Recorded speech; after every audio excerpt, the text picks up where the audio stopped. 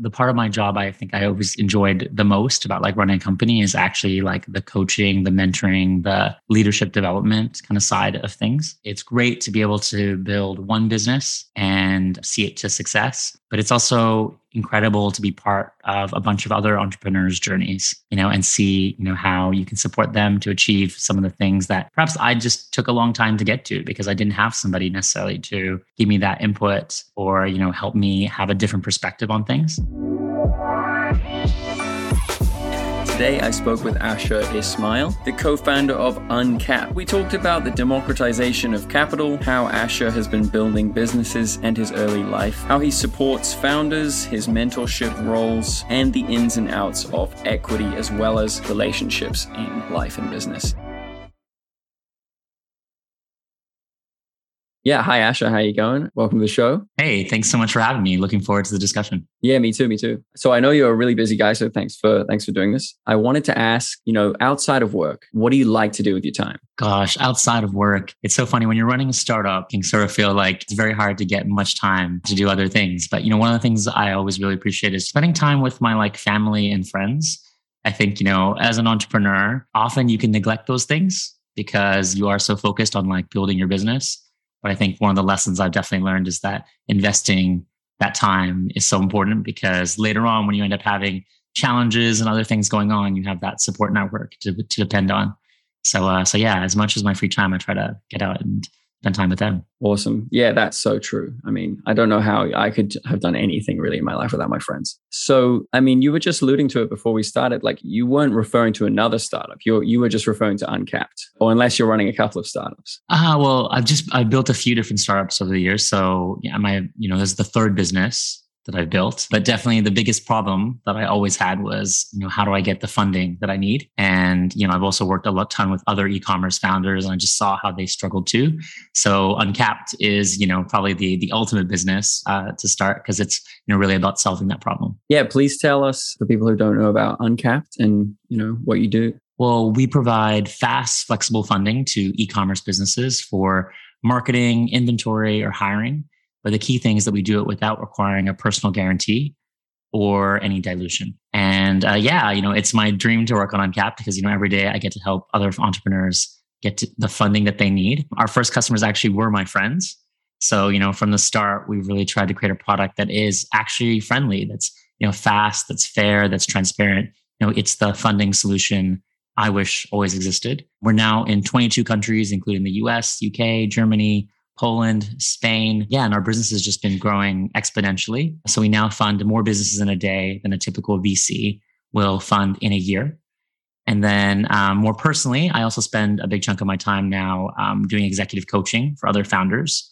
So supporting them in their leadership development and growth. And I guess I've learned a lot from the different businesses that I've run and just really want to share that with more folks. And so, yeah, I love to work with leaders on how they can achieve high performance without compromising their well-being. Yeah, that must actually go quite hand in hand. I don't know what the parabola is, but have you felt stressed like that when you bury yourself in a project like this? I mean, it's like nothing I've ever seen. Uncapped is so absolutely. big, It's totally a roller coaster, I think, of building a business, as they say. And, depending on what your personality style is, I think for so many entrepreneurs, they really feel the highs, but then they also really feel the lows.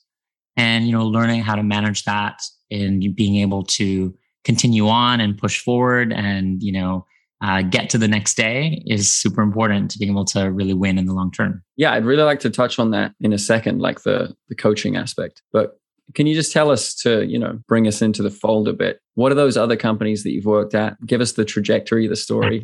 Yeah, well, I mean, Uncapped itself was born out of the frustrations I faced when I was launching my first business. So I did that business in 2003, which was a marketplace. And, I was young and just trying to raise 100K. And I probably had 100 meetings and I got 100 no's. So back then I was just in my very early 20s. Yeah, I was in a situation where I didn't own a home. So, taking financing from the banks who all wanted personal guarantees just wasn't possible. And then, venture capital, it wasn't ideal either because I didn't have a track record or connections or warm introduction. And so I just repeatedly missed out on growth opportunities. And then my second business was in a very different space. I was selling insurance online. So it was for new drivers, and it was, a first product for them. And then I launched a second product, which was about getting insurance by the minute. So rather than having to buy, a full out insurance policy, you could actually match it to actually your usage. And yeah, in that business, I guess I thought I had it all figured out on the funding side. I raised like millions in venture capital, but then I got terribly diluted. And yeah, I just started to realize that the options for me were really limited. And it was depressing to think that I could work, so hard and then own so little of my company.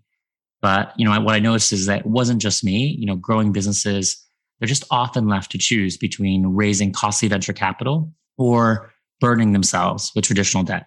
And so, yeah, I just thought there must be a better way. And I started to work on Uncapped. First to bring, a more fair funding alternative to Europe and then North America and, now, the rest of the world. So we've now given over 150 million of funding to businesses who've gone on to create other, jobs and opportunities. And we've also helped the founders, own more of their businesses and save millions in dilution. Damn, nice work. How does that feel? That's pretty cool. It's been really amazing, I have to say. But I think it just feels also, there's a lot of luck involved also in building a business. And so definitely the experiences really helped to get there. But also it was great to be in the right place at the right time. And, right now e-commerce has had such a boom, and, that's the main focus of who we fund. We primarily are supporting e-commerce businesses. And obviously it's been a fantastic time to be building, a D2C company. And we've been able to ride on the coattails of some really other incredible founders. That's a really nice, modest response. So you must have had a through line there, because you're saying about how you're giving out insurance by the minute and insurance to first drivers. That's kind of a similar sort of thing at Uncapped, disrupting, of course, but also in a sort of charitable way to people who aren't getting that sort of product or program in the first place. So you're kind of doing that thing. Did you carry that thought with you? This is something I could do in the future? Or was it kind of a surprise when you stumbled across the idea of Uncapped? Each of these were kind of connected together. Every business that I've been part of, and, also the ones where I've also worked for some other people. And, in each of them, I've really been drawn to them because they had a purpose. So, my belief is that, businesses that, do good, perform well. And, that's definitely the carry through from those different types of businesses. They're trying to solve some bigger problem. And I think in particular at my last company, I faced that challenge where I was really looking for a product like ours, but it just didn't exist in Europe.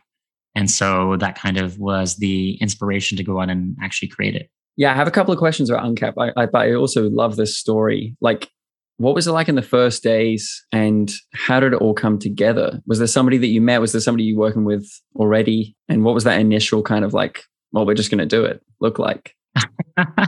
Well, actually, I have a co-founder who came from the other side of the coin. So his background was in venture capital. And so I think one of the unique things we did was, by me being an entrepreneur and having that experience and have experienced this challenge and knowing what the product we needed was, the other challenge was obviously getting the amount of capital you need to actually deploy. And, he was great in terms of having that resource and that thinking and that access to help solve that problem so we could, combine together and, find the right solution. So, that's kind of how it first started out, in the sense that, at the beginning, when you're giving away capital to folks in a new model that no one has ever done before, obviously you're taking a lot of risk.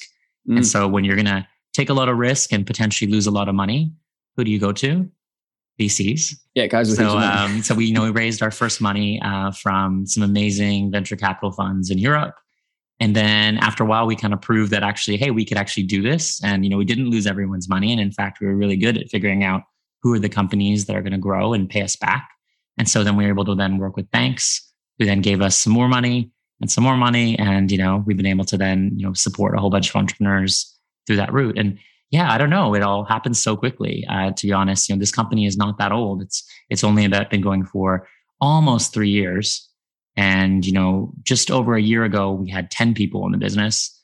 And, now we have, 100 people in the business. So, that's, I guess, the game in startups, is that things can move really quickly when you have the right solution and the right product and the right backing. Yeah, I actually remember when I joined Debutify, we had 16 people And then we had about 95 people 6 months later. Like it was like I started making videos for the company, and then we got like 8 new editors. And at the beginning, it was like, I'll just do the editing. And that's really cool. That's even faster than us. That's really impressive. It was pretty crazy. Yeah. Obviously you're going to have like some pretty hard metrics when you're giving out that money. But I also wanted to ask you, like, do you ever operate on hunches? Because I know that your website is like incredibly streamlined and easy, and like people can get the money they need quickly. But was there an early period where you were kind of, dealing with people one-on-one and you're like, wow, this guy's got a great idea. Let's do it. Or was it always kind of analytical? Well, I guess, what's different in the way that we work versus a bank or a venture capital fund is, we don't ask for business plans or pitches, or we don't, meet up with you for coffee. Instead, we connect to the data sources that you use to run your company and make data-driven decisions off the back of that. So for example, as part of our online process, you would connect your Shopify account or your Google Ads or your banking software.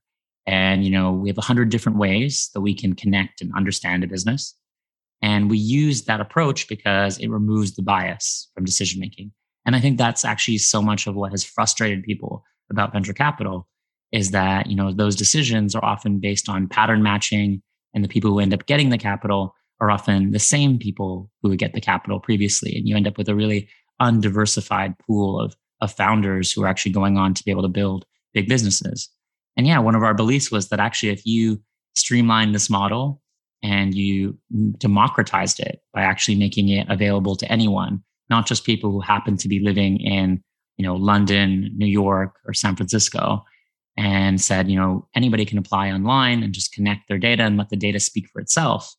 We believe that's actually the way forward. And so in terms of the criteria that we're looking for, we say that Uncapped is great for you if you've generated sales online for at least 6 months, you're doing at least 10K of revenue per month, and you're growing. So, pretty simple criteria to find a good business in that sense.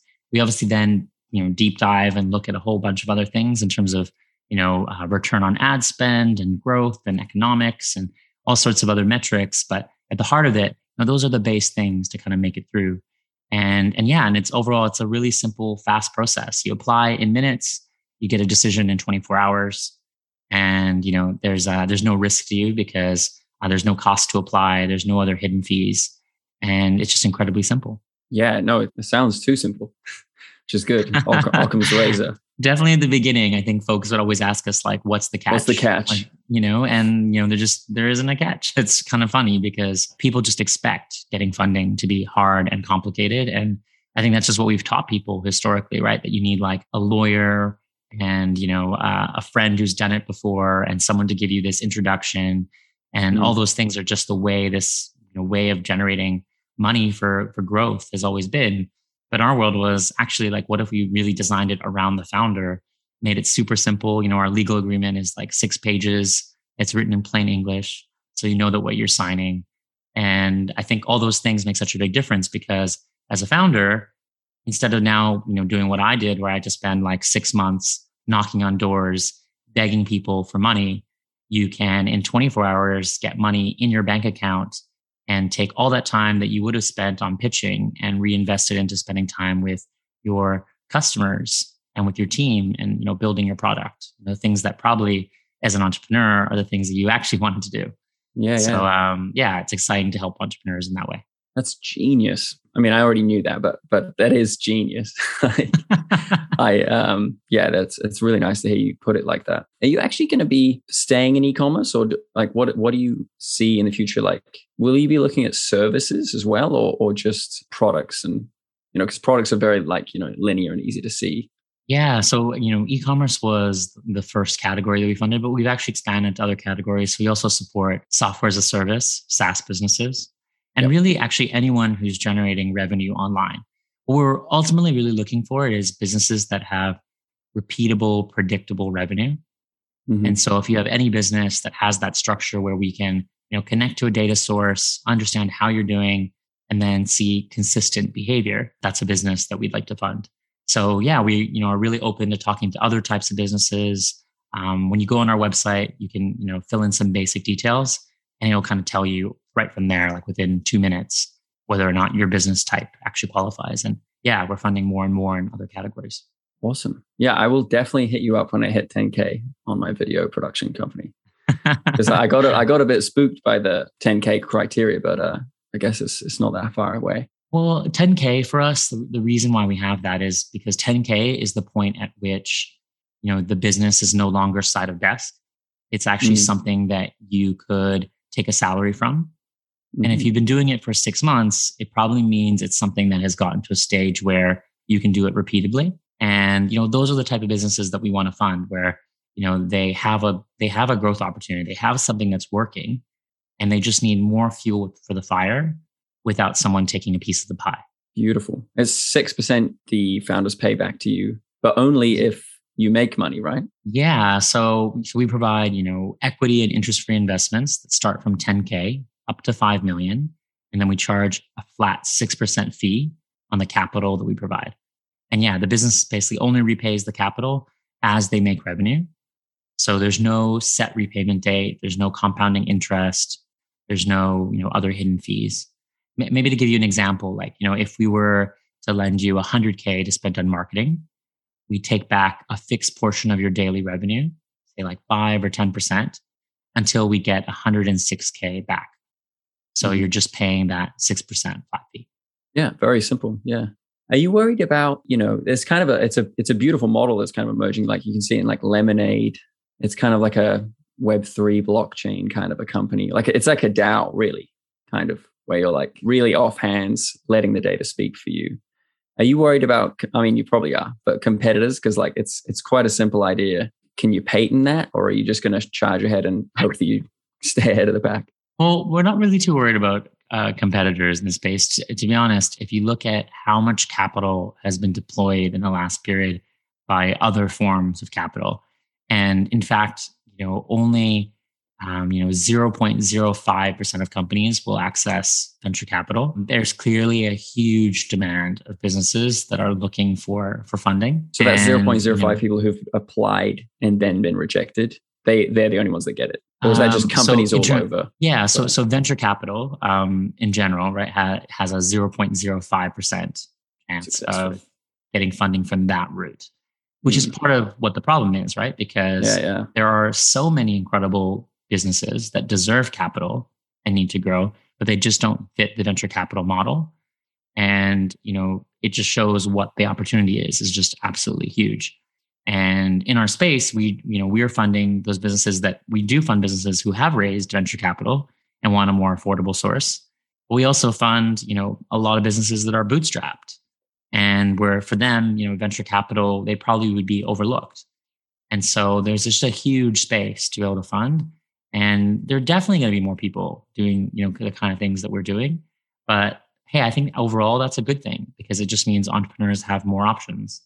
And, it keeps us on our toes to keep doing things that will be good for founders and help them get the funding that they really need. Nice answer. Yeah, when I first heard about Uncapped, I got a bit like worried that you're propping up people who are already kind of, materially successful. If they're like an entrepreneur, you could classify them as like, they'd probably be fine in a normal job. They'd be able to make their own way. And now they've taken a risk and gone, I can actually do something better, and I can grow. I got worried like the layman, most of society is still going to get left behind, even though as we've just discussed, like VCs are not funding anybody really. I can also like read between the lines and hear what you're saying, that you are very keen on like diversity and inequality. So what are your thoughts around like, I mean, you're just a startup, so it might not be here in a year. Hopefully it is. But what do you think about the future? Do you think you'll expand to help? I guess I'm asking like philanthropically, but then again, it's kind of weird because you can't just say that you're going to give out money to people who can't prove that they're going to make it back. So, I mean, what I can say is we, are funding that wider set of businesses, right, who wouldn't have been able to access funding previously. And often, those founders come from backgrounds where they might be overlooked. We are still funding good businesses. And I don't think anybody would want to get to a stage where they're supporting entrepreneurs who are running businesses that shouldn't be running. Yeah, that's why something that's not creating some value for the world. And, that wouldn't make sense for anyone. There's enough businesses that are doing incredible things that are just overlooked and for the wrong reasons, right? Like I can give you lots of examples of entrepreneurs that we funded where, they couldn't get funding from other sources and it just held them back. And, being able to solve that, I think is a really big opportunity. Yeah, no, good on you. Really. That is good. It's nice to hear. Yeah. I can't imagine what you went through when you were, had this great idea and you were just like, where is this going? I'm getting rejected so much. And now you've been able to facilitate that with people. I guess that kind of leads us to... I was just going to say that, I think there are exactly, great examples of that. I was just going to give you an example of one of, a customer that we dealt with was, one was an example was like a sustainable fashion brand called Hedwin. And, Alex and Anna, two female founders who, were basically struggling initially to access capital from, venture capital, where they kind of started off. They even had finance backgrounds. And so they knew kind of what they were doing and what they were looking for, but they couldn't get, I think, people to take them seriously and to be able to get really an affordable option that would help them get to the next level.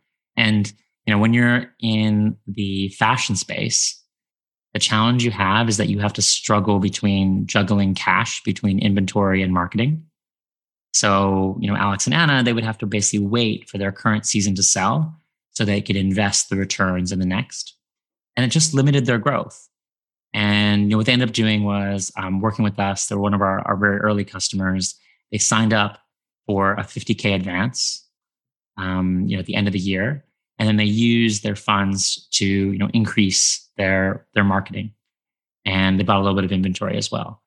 And then with that funding, incredibly, in a quarter, they saw their revenues grow 11,000% compared to the previous year. And so it just shows you what's possible, right? When you take an entrepreneur who actually does have a great idea and a great business and has the talent, but they just couldn't access the capital.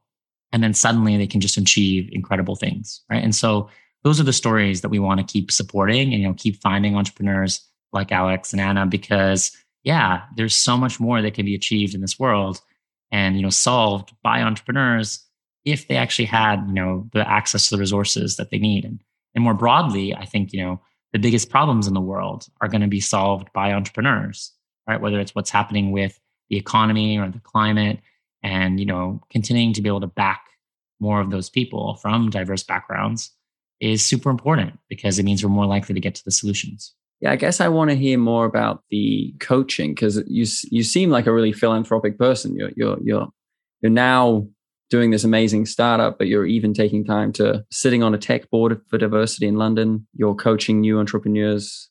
Like, how has that experience been for you? And what are you trying to achieve? What's your goal there? I think the part of my job I think I always enjoyed the most about like running a company is actually like the coaching, the mentoring, the leadership development kind of side of things.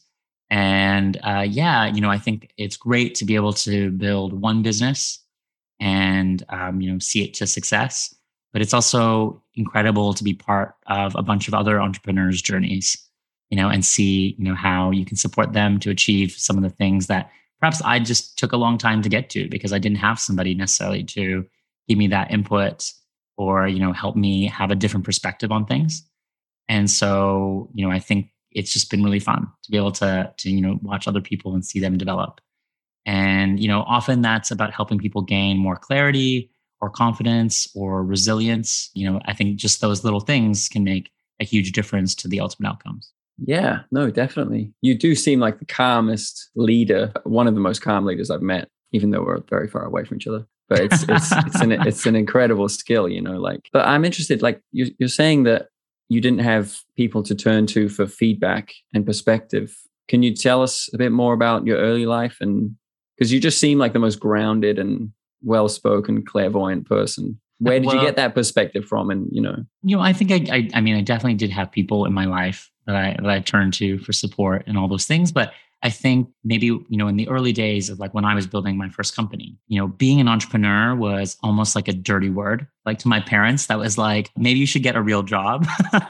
Yeah. It was this idea of like, what are you doing? It didn't seem like a thing. Whereas I think now for this new generation, they've seen the success of, all these tech entrepreneurs who've gone on to become super successful and have, billion-dollar companies. And there's this whole romanticism that's attached to entrepreneurship that just maybe wasn't there before. So in my time, there was that, but also the information just wasn't available.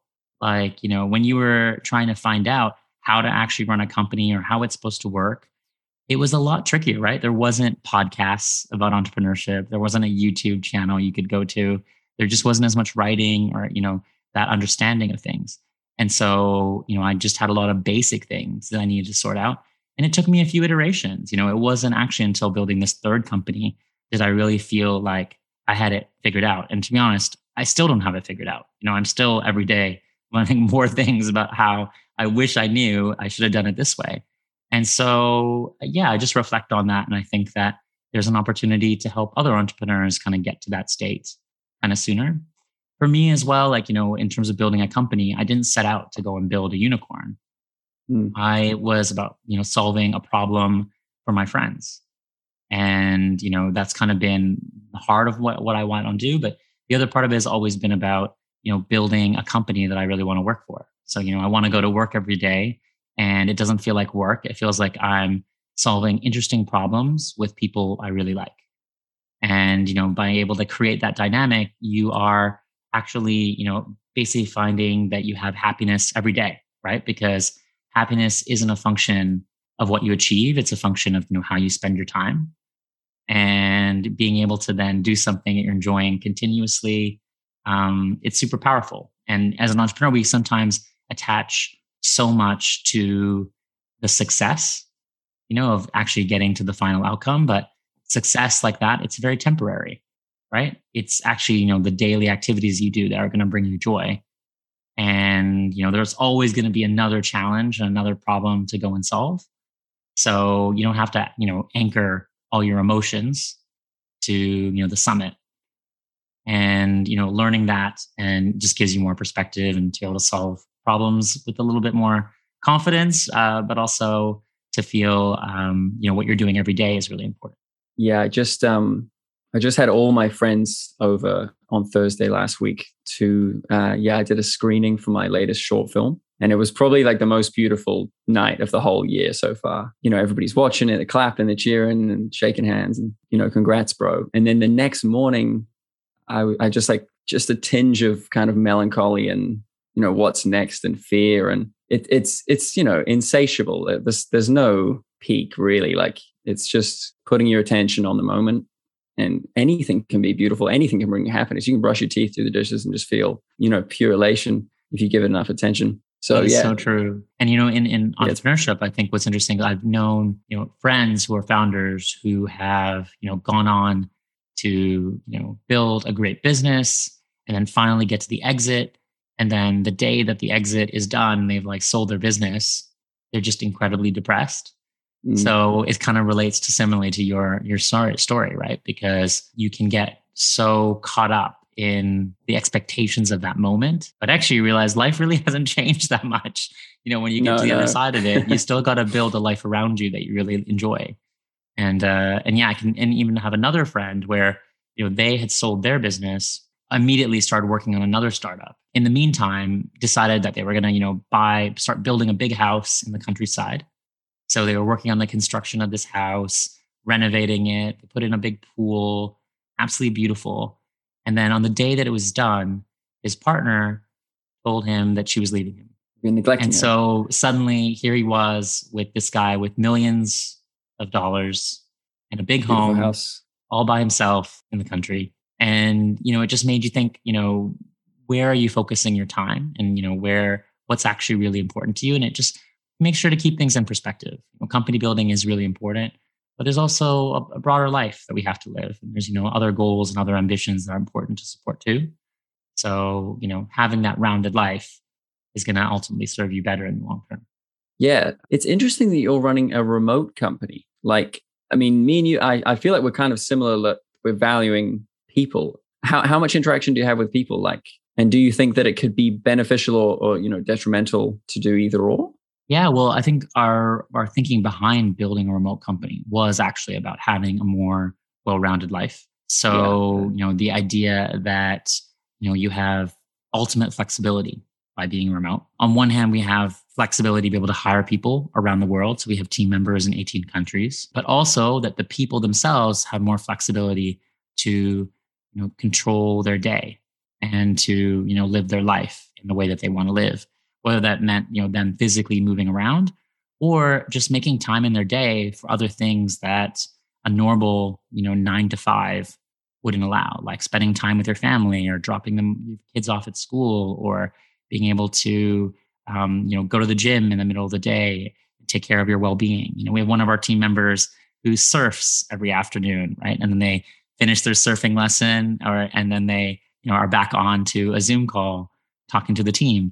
And they're just getting to live their life the way they really want to live it. And once they're doing that, it's impossible for them to go anywhere else because, they're hooked on that idea of actually building a life, not just having a job.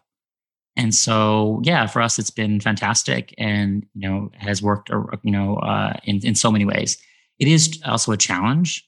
You've got to put work into it as well, because certainly, interacting primarily with people over a video call can have a different interaction. It can have a different level of closeness that you build with people. So you got to think about it proactively, about making time to socialize, not making your calls just all about work. And figuring out ways to actually build the connections across your team. And so, we invest in that and we do a lot of things that try to, build the culture of the company. But overall, I think it's been a huge advantage for us. It took the pandemic to stimulate it, I think, because, prior to that, it was like on the fringe, right? To say you're running a remote company was like, there were like a few examples of people doing it successfully. It was hard to find the supply of people who thought that was possible. And I think modern work where, we focus more on outcomes rather than hours also has only been a recent trend. Like, certainly for my parents and the way that they worked, their boss's expectation would be you have to be at your desk at 9 a.m. And if you're not there, like you're going to be fired. Right. So it was an evolving world. And I think a lot of things have come together, but certainly the pandemic just forced us all to try it. And then I think a lot of people just realized that actually that's what they like. So I think it's worked out. It's probably the best benefit that's come out of that, unfortunate time. Yeah, I totally agree. It's so strange. Like most of my friends, my close friends are lawyers, and that's like a very traditional field where, you got the old wizards and witches in the tower who are dictating everything. Like we all agree, like we're only really doing 3-4 hours of proper work, But like, it's the same sort of thing that you're describing. Like you have to be there from 9 to 6, 7, 8 p.m. at night. My friend Julius, 10 p.m. at night. He just finished up at the biggest law firm in the country here. And it was just like, are you really putting out good stuff for that huge period? Like I used to be a chef and we would do 17-hour shifts. And it was like, you would be doing stuff that whole time. It was like just making food. That's a pretty simple, here's the deliverable. But when you do like, this sort of white collar job, it's a lot more like, I've kind of done the thing. Now I'm kind of checking emails, faffing. Can't I just leave? Like you're only really going to do that solid 3 hours. So I hope that more companies really bring it on board because it's amazing.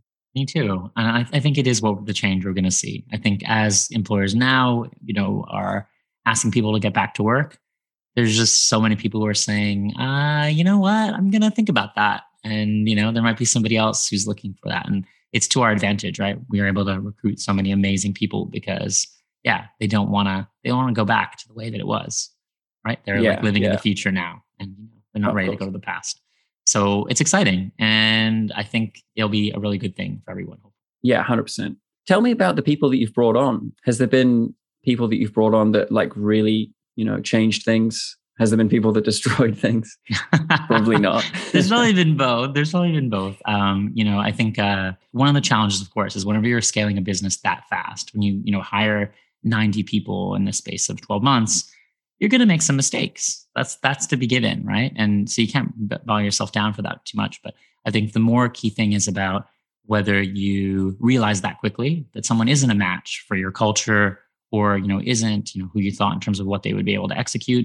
And then you make a change quickly, right? So that has happened to us. But for the most part, I'd say we've, had a lot of wins and had really great people who came to us and just added a bunch of skills that were missing and put out some fires, but also became leaders themselves. And then we're able to hire more great people. And like, that's like the key thing, right? If you can find people, initially around you who you can really build with, and then you trust them to be able to go out and hire more great people like them, you're, off to a really good path. And for us, one of my things was always until we got product market fit, we stayed, under 10 people. And the reason why was because when you're, sub 10 people, you can change things really quickly, right? And, a big thing about startups is they're not a technology problem. They are a people problem. And it's so much because of the relationships that exist between people, and the relationships grow exponentially with each person that you add. So, at the beginning, keeping it small lets you be more agile and move quickly. But then, once you've got something that works, you want to, in this game, I think, move on it as quickly as possible so that you can, get out there probably before other folks do, but also because you probably want to spread what you're doing, to more places and to more people, and, make it move and take advantage of the opportunity. And so yeah, that's what we did. And so far it's been working out for us. So what's next for Uncap? What's next? Well, what's interesting is that we're going to be going through an interesting time in the world where I think we're having a venture capital nuclear winter, I would say, where VC rounds have pretty much died out for the next little while. And the reason being, of course, like the challenging macro environment that we have, and also the war in Russia and Ukraine. And it's just kind of spooked a lot of people in the market, right? We've seen tech stocks fall massively, and that has a trickle down effect to the price of every valuation of even a little company who's building something online. This period is going to be really interesting because I think we're going to have actually more great businesses that are looking for capital, but ones who probably would have gone to tried to get funding from venture capital previously, and now are thinking, actually, I need to expand my set of options. And so I'm hoping we're going to get a lot of really great companies coming to us looking for growth. And it's going to be a great thing because it's going to stimulate those folks who perhaps would have looked otherwise in traditional equity sources, and now are probably going to instead take that challenge and turn it into an opportunity by actually getting to keep more of their business and actually do better overall, because they got forced to consider something different. So I think that's what's going to be next in this little period. It's going to be really interesting to see how companies are going to get funded and how open fund companies are going to be to exploring new ways of doing things. Do you think you'll change anything to accommodate that, or are you going to try and ride the wave, or do you have any secret things up your sleeve? Well, I mean, I think if we're going to keep doing what we're doing, it'll be very similar in the sense that the actual solution that we have isn't different. I think it's that the overall environment of like what people are seeing as a need is going to shift. And one of the problems so often when you're running a company, right, is that you see these businesses that try to tell you, oh, we just need some money to like educate the market. Whenever you hear that, like that, you're probably pretty doomed. If you're gonna go and spend a bunch of your seed capital trying to educate the market, it's tough. And in our case, we had a little bit of a problem with that because we had a new thing, no one ever heard of it. It was a challenging thing to be able to explain and people to believe. But some of these events, like this, just push people towards you a bit more, right? Because actually, every venture capital fund is saying to their portfolio, hey, maybe you should go and talk to Uncapped because, they don't want to be diluted either. So it's an interesting dynamic when you're able to actually partner with, some of the alternatives that you work with. And I think things like that are going to keep helping us grow. And hopefully we're going to be able to fund, thousands of more entrepreneurs in the coming year. Yeah, good luck. You must be disrupting the VCs, but also like it's a nice symbiosis too. It's a symbiosis because I think, equity, it's not to say that equity is a bad thing. Equity is just one tool in an entrepreneur's toolkit, and you just got to know when to use it. And equity makes sense when you're doing R&D. Like we were when we first launched Uncap, we were doing something no one had done before in Europe, and people didn't understand how it worked, and we're taking a bunch of risk, and so it made sense to use equity for that. But then when you get to something that's predictable and repeatable, like if you are marketing and doing Facebook ads, and that your Facebook ads have a 3x return, to go and raise VC money where you give away 20% of your company in order to fund that. It's just crazy, right? Yeah. But there's so many businesses that are doing that. And it's because they just don't realize, oh, wait a minute, there's an alternative product, which is much cheaper for solving that situation, right? And so once you become aware, knowledge is power. And, usually once you start using it that way, then you're hooked and, you keep doing it and you grow your business differently. And so, I just think more entrepreneurs finding out about what we're doing is going to be a great thing. And, understanding not just, hey, if this is the right solution, but in general, just understanding more broadly, what are the options available for you to fund your company? And there's, what we're lucky is that there is actually now more options than ever before. We're kind of in this unprecedented time.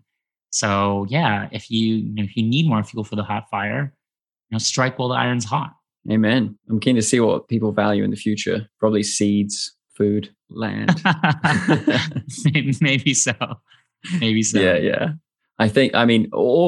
Tesla stock is pretty valuable too. But, I have this niggling in the back of my head of all my savings should really be spent on like oats, just in case something happens. Just in case. Fair enough. Yeah. Getting prepared, and you don't get ready to set up your bunker. You're probably pretty safe. If you're in New Zealand right now, you're probably pretty safe, and anywhere in the world, it's probably a good place to be. Yep, it's true. It's a blessing and a curse. I know that you went to Australia, but if you ever come here, I hope that you notice the strange magic in the air. That's also strange.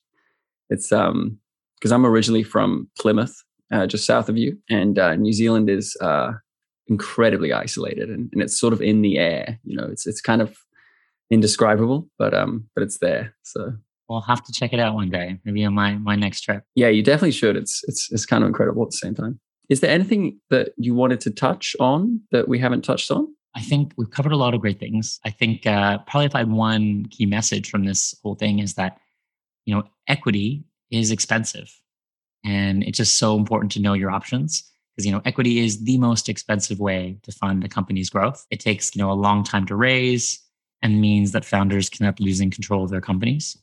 And so, I think our main message at Uncapped is that, founders do have more options than they did before. And we just really encourage businesses to check them out. Well, there's a lot of entrepreneurs who listen to this, so I hope that they go to see you. Would you like to leave anywhere to point people towards your personal private email or the nice easy?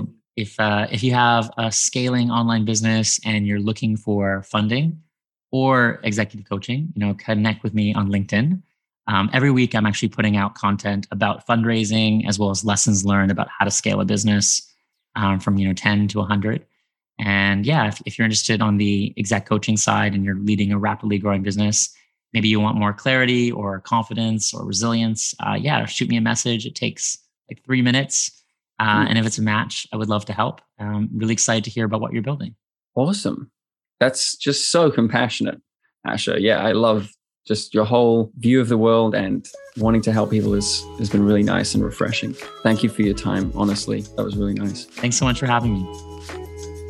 Thanks so much for listening to another episode of Debutify Podcast. If you want to be part of the show, just email us podcast@debutify.com or head over to debutify.com to learn more. Have a great day and good luck with everything.